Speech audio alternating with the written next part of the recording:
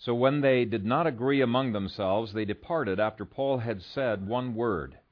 The Holy Spirit spoke rightly through Isaiah the prophet to our fathers, saying, Go to this people and say, Hearing you will hear and shall not understand, and seeing you will see and not perceive, for the hearts of this people have grown dull. Their ears are hard of hearing, and their eyes they have closed, lest they should see with their eyes and hear with their ears, lest they should understand with their hearts and turn, so that I should heal them. Therefore let it be known to you that the salvation of God has been sent to the Gentiles, and they will hear it. And when he had said these words, the Jews departed, and had a great dispute among themselves. Then Paul dwelt 2 whole years in his own rented house, and received all who came to him, preaching the kingdom of God, and teaching the things which concern the Lord Jesus Christ with all confidence, no one forbidding him. Amen. Thank you, Father, for this, your word, and it is our desire to grow in our understanding of it. We pray for your blessing to fall upon this, your people, as they continue to worship. In Jesus' name, amen. Amen. May be seated. John Bunyan was a tinker before he became a preacher. And you don't need to worry, that's not a bad word. Tinker did not make very much money, but a tinker was a guy who mended pots and pans and other household items made out of metal if they were leaking or in other ways they were not very useful. He was not very educated, but when God called him to preach and he went out and started preaching, thousands, sometimes tens of thousands came out to listen to him and were being transformed. In fact, even some of the intellectuals, some of the great Puritans were just transfixed by his preaching. For example, when King Charles got on John Owen's case and say, why would you, a learned man, go to listen to a tinker preach? John Owen said this, I would willingly exchange my learning for the tinker's power of touching men's hearts. He was turning parts of England upside down. Well, that really upset the king, and he was thrown into jail for preaching without a license. In fact, he stayed in jail for 12 years. And people might think, why would God put a person away from the crowds, away from all of that influence, holed up in the stinking dungeon for 12 years, instead of getting him out there where he could be useful? If you were back in those days, you might be tempted to think that things were getting worse and worse, and that God's power perhaps was not at work. You think of the financial ruin that John Bunyan went through, and you think of not only his imprisonment, but tens of thousands of people that were imprisoned, and his first wife dying, leaving him with 4 children. Mary was blind, and there were so many other disasters that were happening at the time. You might think things are getting worse and worse. John Bunyan did not look that way. He did not look at appearances. He realized that the kingdom of light was piercing through the kingdom of darkness, despite appearances to the opposite. In fact, he realized that his very setbacks were going to be used by God to advance his kingdom. And in fact, the books that he wrote during this time just exude with that kind of faith. He's just a remarkable man. I love John Bunyan. He claimed God's promise in Isaiah 9, verse 7, that of the increase of Christ's kingdom and of peace there will be no end. And Matthew chapter 16, verse 18, that Christ would so build his church that even the gates of Hades would not be able to prevail against that church. And so while he was in prison, he wrote Pilgrim's Progress, among some other books. And that's a book that's probably sold more copies than any other book next to the Bible, probably had more influence for good upon more people than any other book next to the Bible. God was at work in his life, despite the fact that it looked like things were losing. God was using that very losing to cause his kingdom to advance. Why was Paul allowed by God to be in custody for another 2 years? He's already been in custody for 3 years. You might think, a great, mighty preacher, why is God allowing him to be holed up like this? Total of 5 years on this last trip that he's in custody, not able to go out on his own. Well, I think we've already seen hints that these 5 years are good for Paul, were good for the church. were bringing the gospel into Caesar's household and amongst many of the Praetorian Guard. But there's one other reason why I believe Luke crafts this book in this way, where he ends his epistle with Paul being holed up, as it were, in this time of house arrest. And the reason is, I think it's a marvelous picture of how God's kingdom grows even while giving all appearances that it's losing. I just think it's such an encouraging picture to end this book of Acts with. Nothing can stop the advancement of God's kingdom. Now, there's unbelief all over the place, so he's not denying that there's going to be unbelief. But I think these last few verses are a nice bookend to the eschatology that Luke started the book with. And this is going to be the last sermon on the book of Acts. And we're going to be using the picture, the big picture that Paul paints in Romans 11, because I think this is what it's patterned after. Romans was already written before the book of Acts was written. So let's start with Roman numeral number 1. Last week we started to look at the casting away of Israel in verses 25 through 27. And Paul said it's a mystery. It was something that he could not understand why God would, for how many long period of time in the future, for how much of a long period of time, they would be blind. He didn't know. He said it's a mystery. But he spoke about it very clearly. And right here, let's read beginning at verse 25 again. So when they did not agree among themselves, they departed after Paul had said one word. The Holy Spirit spoke rightly through Isaiah the prophet to our fathers, saying, Go to this people and say, Hearing you will hear, and shall not understand, and seeing you will see, and not perceive. For the hearts of this people have grown dull. Their ears are hard of hearing, and their eyes they have closed, lest they should see with their eyes, and hear with their ears, lest they should understand with their hearts and turn, so that I should heal them. This was Paul's last warning, as it were, that if they don't repent, in just a few short years, they would be cast away from God's presence. In Romans 11, Paul words it this way. Now, if their fall is riches for the world, and their failure riches for the Gentiles, how much more their fullness? For if their being cast away is the reconciling of the world, what will their acceptance be but life from the dead? Now, there are 4 stages to God's dealings of Israel and the nations, and I want to quickly outline those for you. The first stage was in the Old Testament, that the kingdom was primarily restricted to Israel.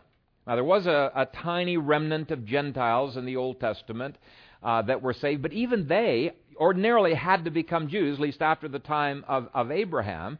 Why? We are not told. God is sovereign. He can save whom He wills, and He can harden whom He wills. But in the Old Testament, it was primarily a situation where just Jews were being saved, and just a small remnant among the Gentiles. Second stage comes after Israel rejects her Messiah in the 1st century A.D. Now, the prophets actually anticipated this time that there would be a long time in which Israel as a nation would be blind, would be cast away. Several passages that very clearly in detail predict the war against Jerusalem and God casting Israel away. And we looked at that last week, but the same period of time is the period in which there is going to be non-stop growth of the church among the Gentiles. And so God is in control of the lack of growth amongst the Jews, and He is in control of the tremendous growth of the church amongst the Gentiles. This is all part of His plan.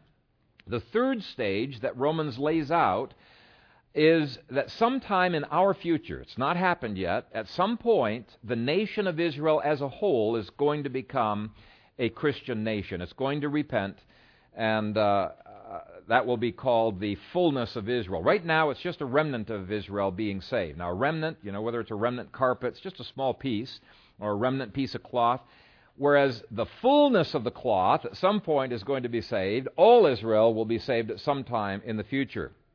The fourth stage happens after Israel is converted. That's going to usher in an unprecedented time of blessing and prosperity in the world. People will live longer. There's going to be united theology. You're going to find holiness increasing, God's blessings being poured about upon His people. Premillennialists say this will happen after the second coming. Postmillennialists say it'll happen before the second coming, but both of them believe the same thing, that God's victory is going to be achieved in history, and incredible blessings are going to happen upon the earth. This is the time when Deuteronomy 28 blessings will be poured out upon all the nations. And so in world history, remnant theology gives place to fullness theology. In the Old Testament, it was remnant, remnant, remnant, and it's still remnant right now, even though it's growing more and more amongst the Gentiles. But eventually, it'll be the fullness of the Gentiles. That means a majority, or some people take it all, but a majority at least. It's the least you could translate that fullness.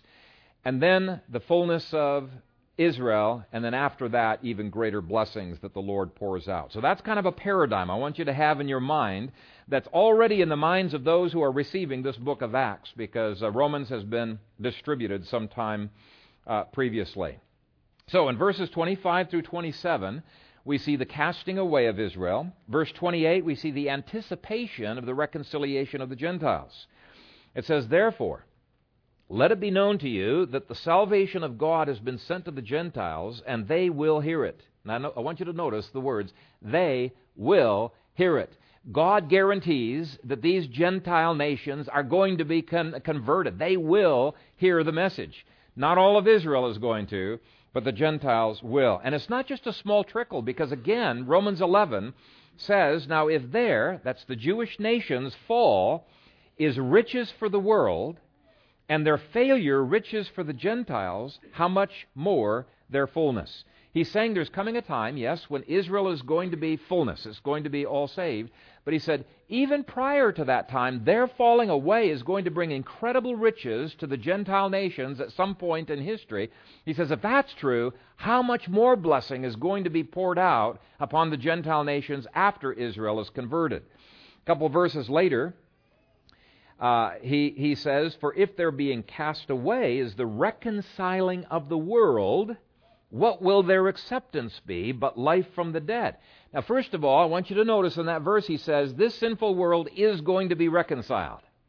He's not going to leave those pagan nations just always being a remnant Christian. It will be reconciled, but it promises something even greater once Israel is saved. Now, this time, instead of saying there's going to be even greater riches that the Gentiles will enjoy, he's likening it to resurrection from the grave. He's saying there's going to be such incredible changes and blessings upon this world. It's going to be almost like resurrection from the dead. Longer life, animals, being at peace with one another. He says there's going to be a transformation such as we have never been able to witness before.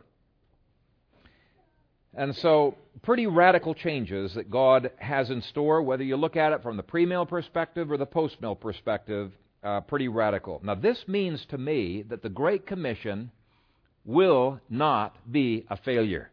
What does he say here? He says, the Gentiles, they will hear it. They will hear it. Verse 28 is not contrasting a remnant of the Jews with a remnant of the Gentiles like some amillennialists make it out to be. That's no contrast. There was a remnant from both. There continues to be a remnant in both, even though it's an increasing remnant among the Gentiles. What he's contrasting is a nation that's been cast aside and nations that will be reconciled. That's what the word Gentiles means. It means nations. You could translate it as nations, in fact. And so that's the contrast that he has in mind. When Jesus calls us to make disciples of all nations, he intends the Great Commission to be fulfilled. He didn't want us to stop and say, okay, Lord, we got a small remnant from every nation. No, your work's not done. Get back to work. You got more to do before I come back. The Great Commission needs to be maintained as a Great Commission, not a truncated commission. And he promises we can fulfill it. Why? Because all authority has been given to him in heaven and on earth. And he's promised, lo, I am with you always, even to the end of the age. And so, on to Roman numeral 3. Verses 25 through 27 speak of the rejection of Israel as a nation as a whole. Verse 28 anticipates the reception of the Gentile nations, all nations. Then verse 29 implies during this time the bulk of Israel rejects the gospel, but a remnant of the Jews will believe. Okay, that's a very important part to remember, because there are some who say Israel's completely rejected, and Paul says, no way, that is not true. Verse 29, and when he had said these words, the Jews departed and had a great dispute among themselves. Now you might say, well, what's encouraging about that? He's had great disputes among these Jews over and over again. What's encouraging about it is that there is a remnant who's not believing what the majority of the Jews are saying. Okay, they have been grasped by God's grace. This leads to the dispute in their minds. So it means that Paul's prophecy in Romans 9 through 11 is already happening. As Paul worded it, has God cast away his people? Certainly not. For I also am an Israelite. I'm one of those people. I've not been cast away. In verse 5, he goes on to say, even so at this present time, there is a remnant according to the election of grace. So even though Israel as a nation has been cast away, God's not cast away Israel as a whole, or the Jews as a whole. Earlier he said, though the number of the children of Israel be as the sand of the sea, the remnant will be saved.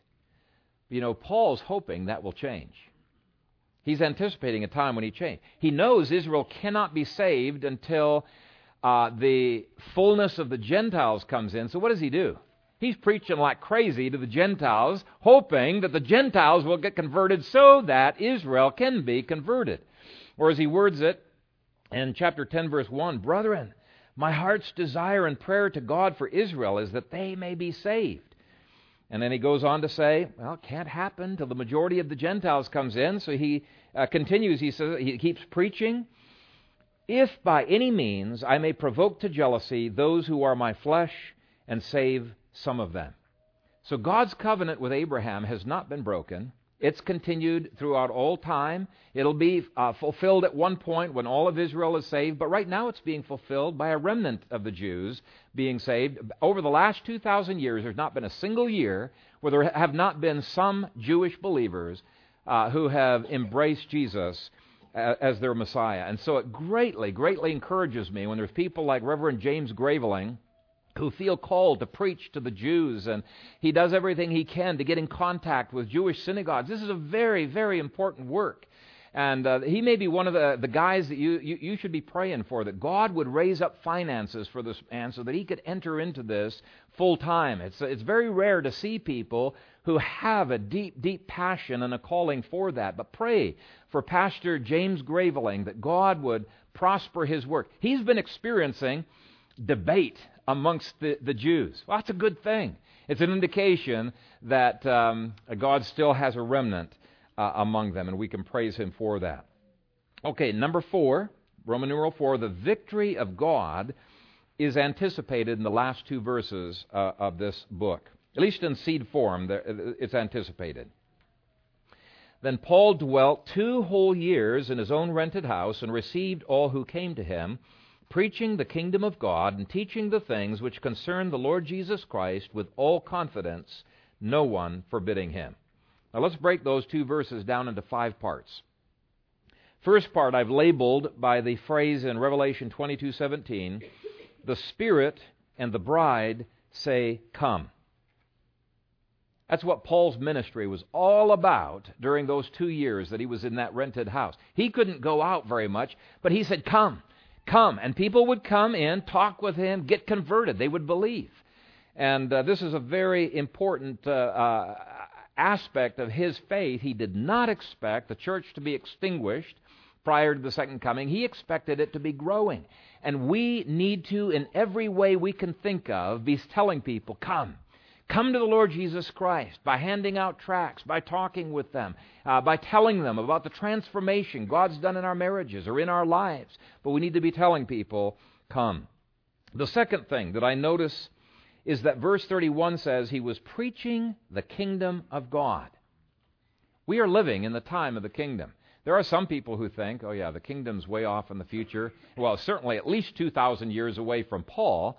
But it's not something that we're living in. But no, in this book of Acts begins with the gospel of the kingdom. It ends with the gospel of the kingdom. And in between, it's that kingdom being advanced. This is not the time where we are surviving on earth hoping that we can escape to heaven. What is the Lord's Prayer? The Lord's Prayer says, Thy kingdom come, Thy will be done on earth as it is in heaven. It's perfectly being done in heaven. We're praying, Lord, bring that about now, more and more on earth. That's our passion. And there's a word here that I think really highlights this. The dictionaries define the word kerusso, that's translated as preaching, in this way: to herald for an army or king, to proclaim as a conqueror.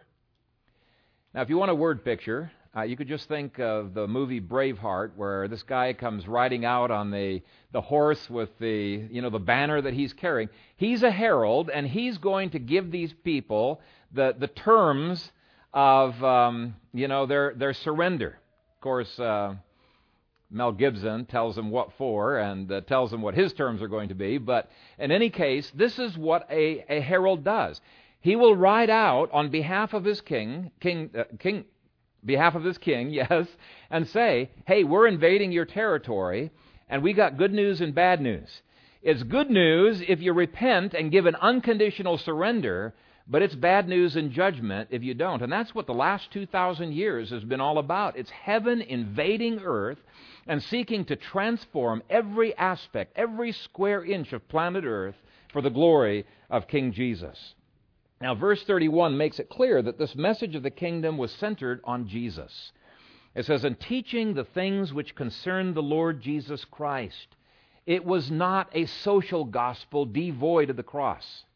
That's what the liberals tried to preach. They completely changed the message. They say, yeah, we need to do good for mankind. They saw the church doing good, that we need to do good as well, but they don't pattern it after the law of God, and they don't use it through the power of the gospel. And so it's a message devoid of Jesus. And it's a monstrosity of a message. Usually it ends up in socialism.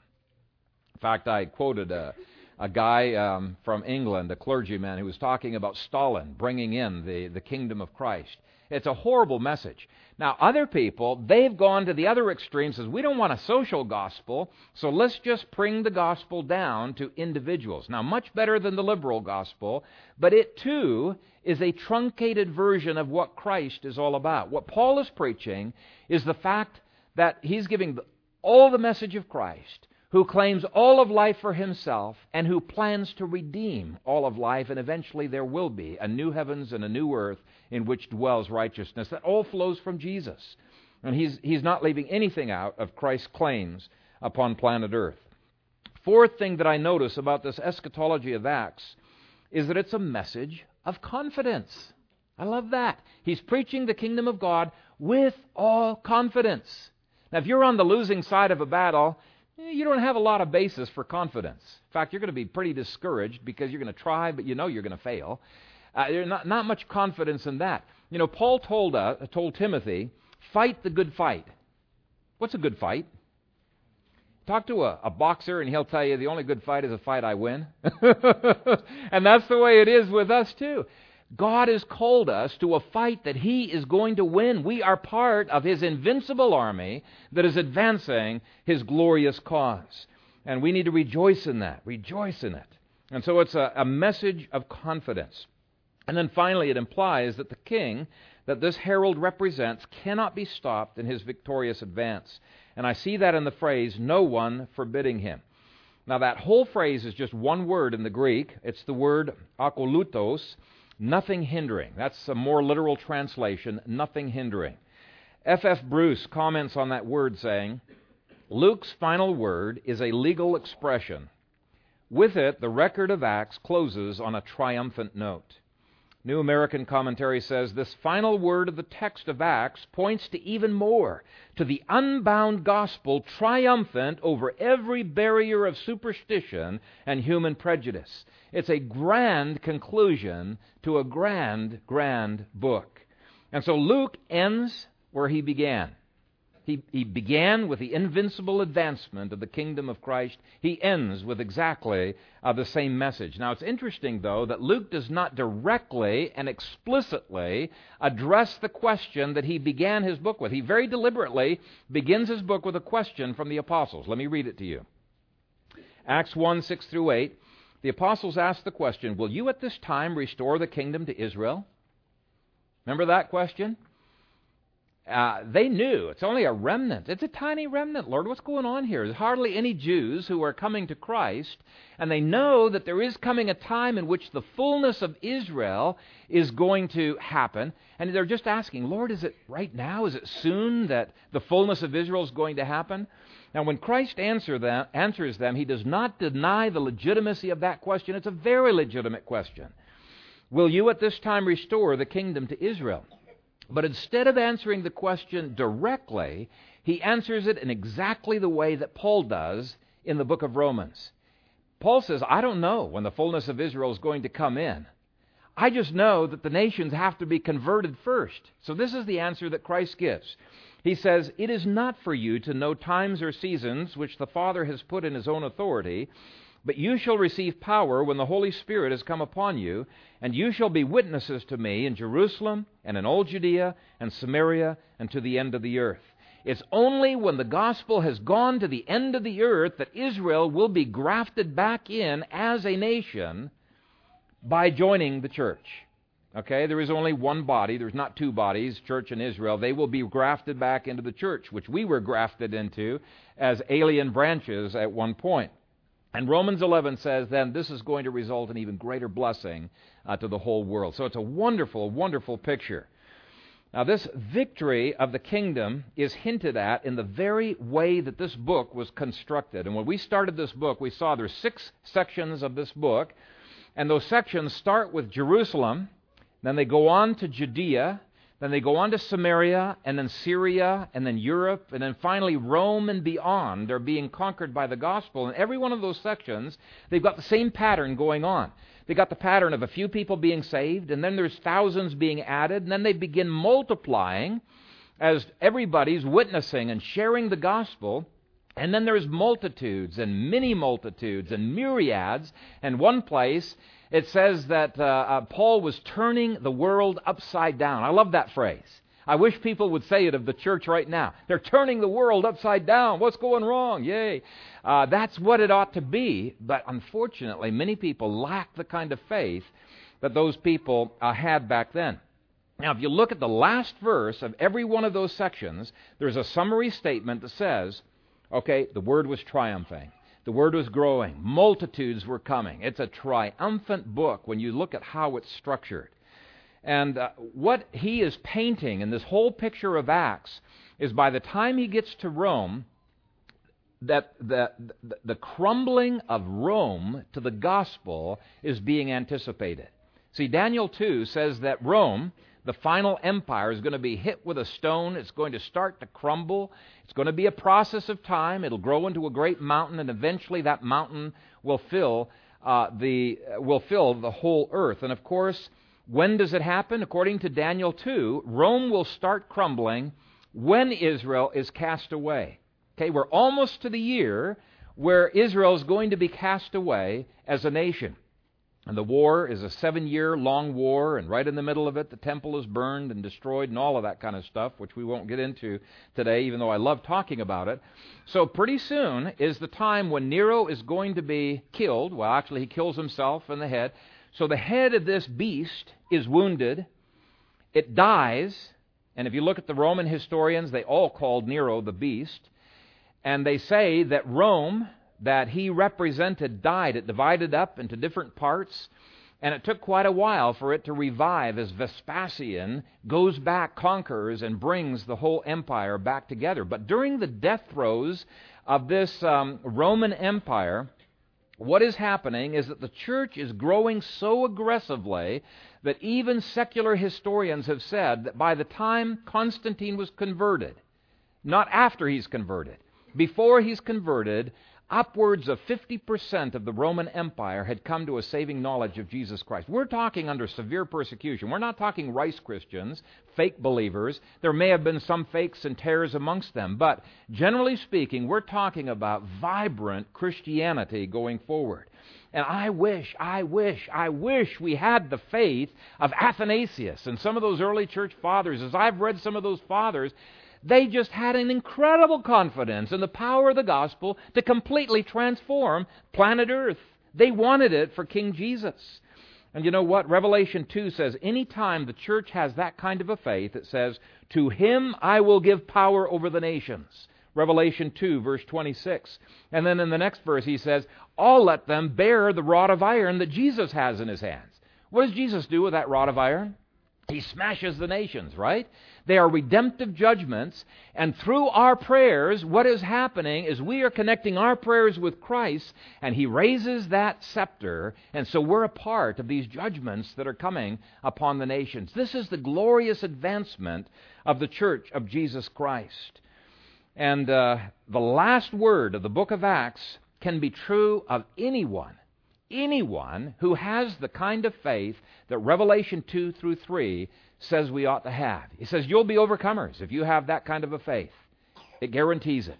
So Acts, what a glorious book, an optimistic book, has incredible vision for the future.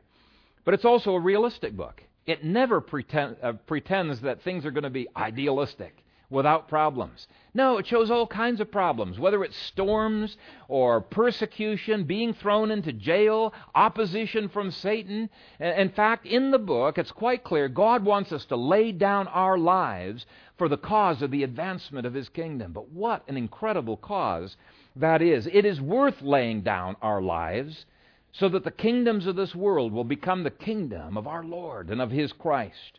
As I mentioned earlier, Rome was not the first nation. Remember, Malta became Christian. But Rome, Armenia, there were nation after nation that began to be crumbling to the gospel in those first few centuries. Why? I believe it's because they took the Great Commission seriously. They believed it could be done. They took the book of Acts seriously. And it's my prayer that every one of us would begin to live out consistently, more and more consistently, the kingdom principles of this book of Acts. The eschatology of Acts inflames my heart. It gets me excited, and I hope it gets you excited as well. But I want to end by noting that you can apply this idea of seeming defeat and yet real victory to your own lives individually. It's not just world history. Sometimes God's victory in our lives is disguised under an apparent defeat. God loves to show His power in the midst of setbacks and reversals. He loves it when we have a faith that says, I know there's a way of escape, that I may be able to bear it. I'm just looking for that way of escape. We're looking with faith to the future, not with frustration. And God has an eschatology, not just for this world. He has an eschatology for your life. Now, what is His eschatology? Eschatology just means doctrine of the future. What's God's doctrine of your future individually? It is not defeat and misery and hopelessness and a guarantee that Satan's almost going to extinguish your faith. Far from it. It's an eschatology of victory. And I want to read just a sampling of scriptures that give God's eschatology for you individually. Psalm 60 and verse 12. Through God we will do valiantly, for it is He who will tread down our enemies. Daniel 11 verse 32. But the people who know their God shall be strong and carry out great exploits. That's what I want for my life. That's what I want for you. We're just a little Gideon's army. What could we do? Yeah. With God, we can do valiantly. Amen? Romans 12, verse 21. Do not be overcome by evil, but overcome evil with good. So what if you're having all kinds of evil things happening to you? You're an overcomer, right?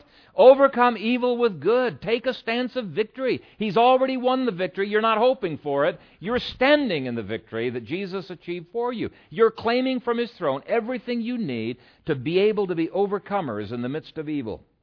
1 John 2:13. I write to you, young men, because you have overcome the wicked one. Have you learned to overcome the temptations of Satan and his demons? See, in John's congregation, his young men had learned. They've learned how to overcome the wicked one. We need to be in that position. Okay, 1 John 4:4.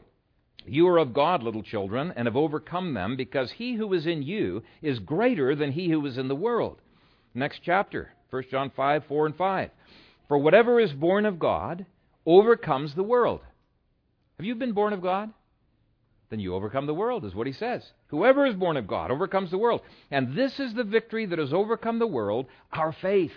Who is he who overcomes the world but he who believes that Jesus is the Son of God? He says this victory applies to every one of you. Whether you're a child, whether you're an adult, whether you're a man, a woman, it applies to all of us. Ephesians 3:20 and 21.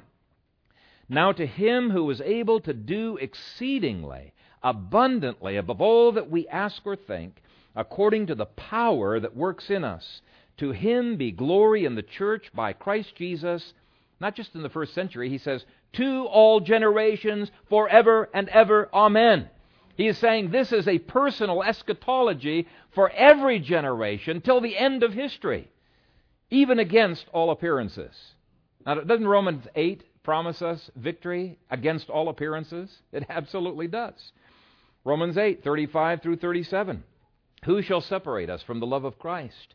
Shall tribulation, or distress, or persecution, or famine, or nakedness, or peril, or sword? As it is written, for your sake we are killed all day long. We are accounted as sheep for the slaughter.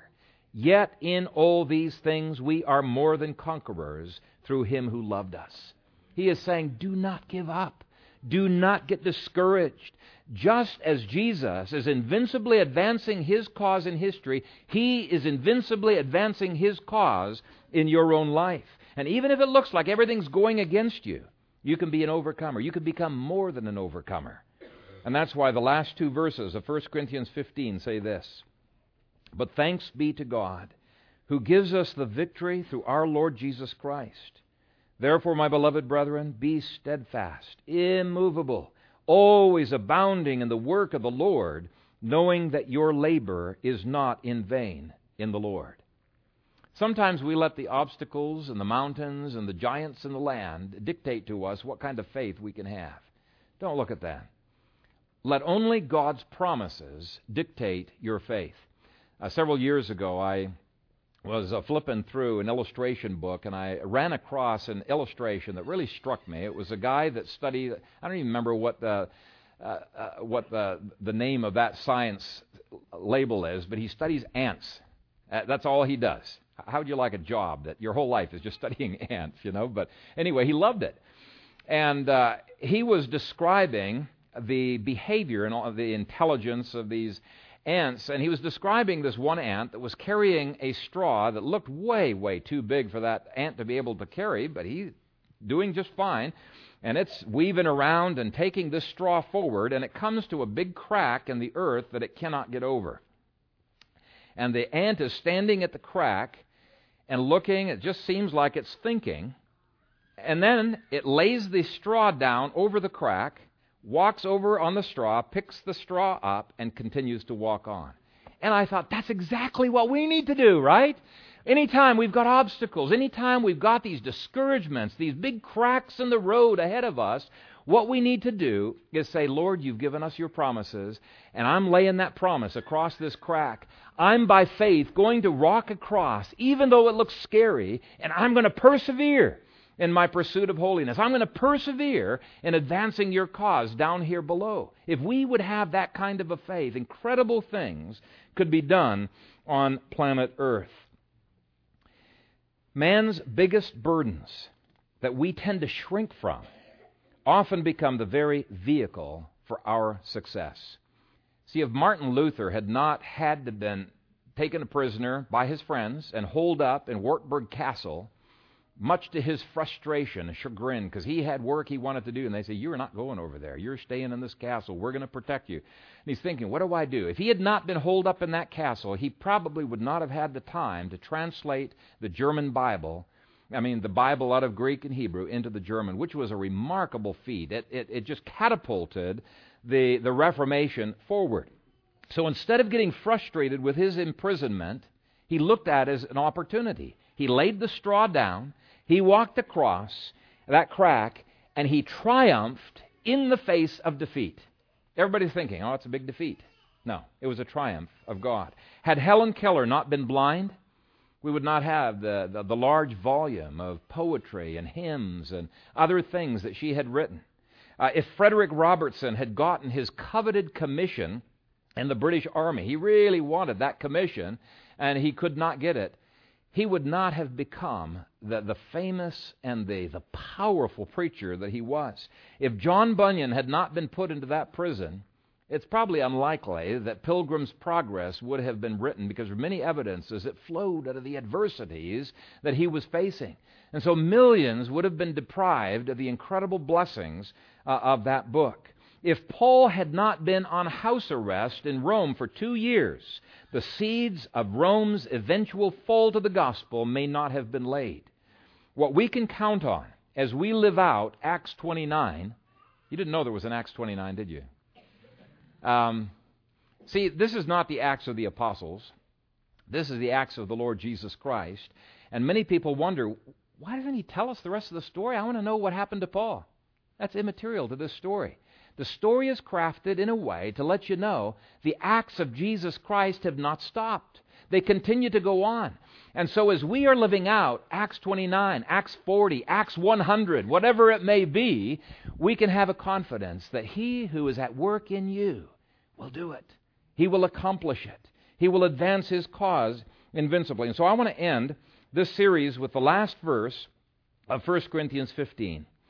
Therefore, my beloved brethren, be steadfast, immovable, always abounding in the work of the Lord, knowing that your labor is not in vain in the Lord. Can you believe that, brothers and sisters? Your labor in the Lord is not in vain. Luke ends this book with the word, nothing hindering, so that we can have a confidence that nothing can hinder the kingdom of God advancing in your life if you will have the faith that this book calls for. If you will have the faith of Revelation 2 through 3. Amen. Let's pray. Thank you, Father. Thank you for all of the saints from ages past that you have raised up as testimonies, not just Paul, but Athanasius and Augustine and little maids who were thrown to the lions, and yet through their testimony won the hearts and the souls of those who were seeking to kill them. Father, you have continued your glorious advancement of the kingdom of your Son. And Father, we want to be a part of that advancement. We do not want to be like the wilderness generation, stuck up on a shelf, worthless, not doing anything. We want to be like the mighty men of valor in David's army that Gary talked about earlier. We pray, Father, that we would have hearts of passion. You have done so much for us through your Son and through your Holy Spirit, and we want to lay down our lives for you. We want our lives to count, and we pray that this church would count for all of eternity in the things that it is doing. We do not want to do anything in our own strength, but only by the power of your Holy Spirit working through us. And so, Father, we ask, send your Spirit into our lives. Transform us and help us to be mighty soldiers of the cross. And this we pray in the strong name of Jesus Christ our Savior. Amen.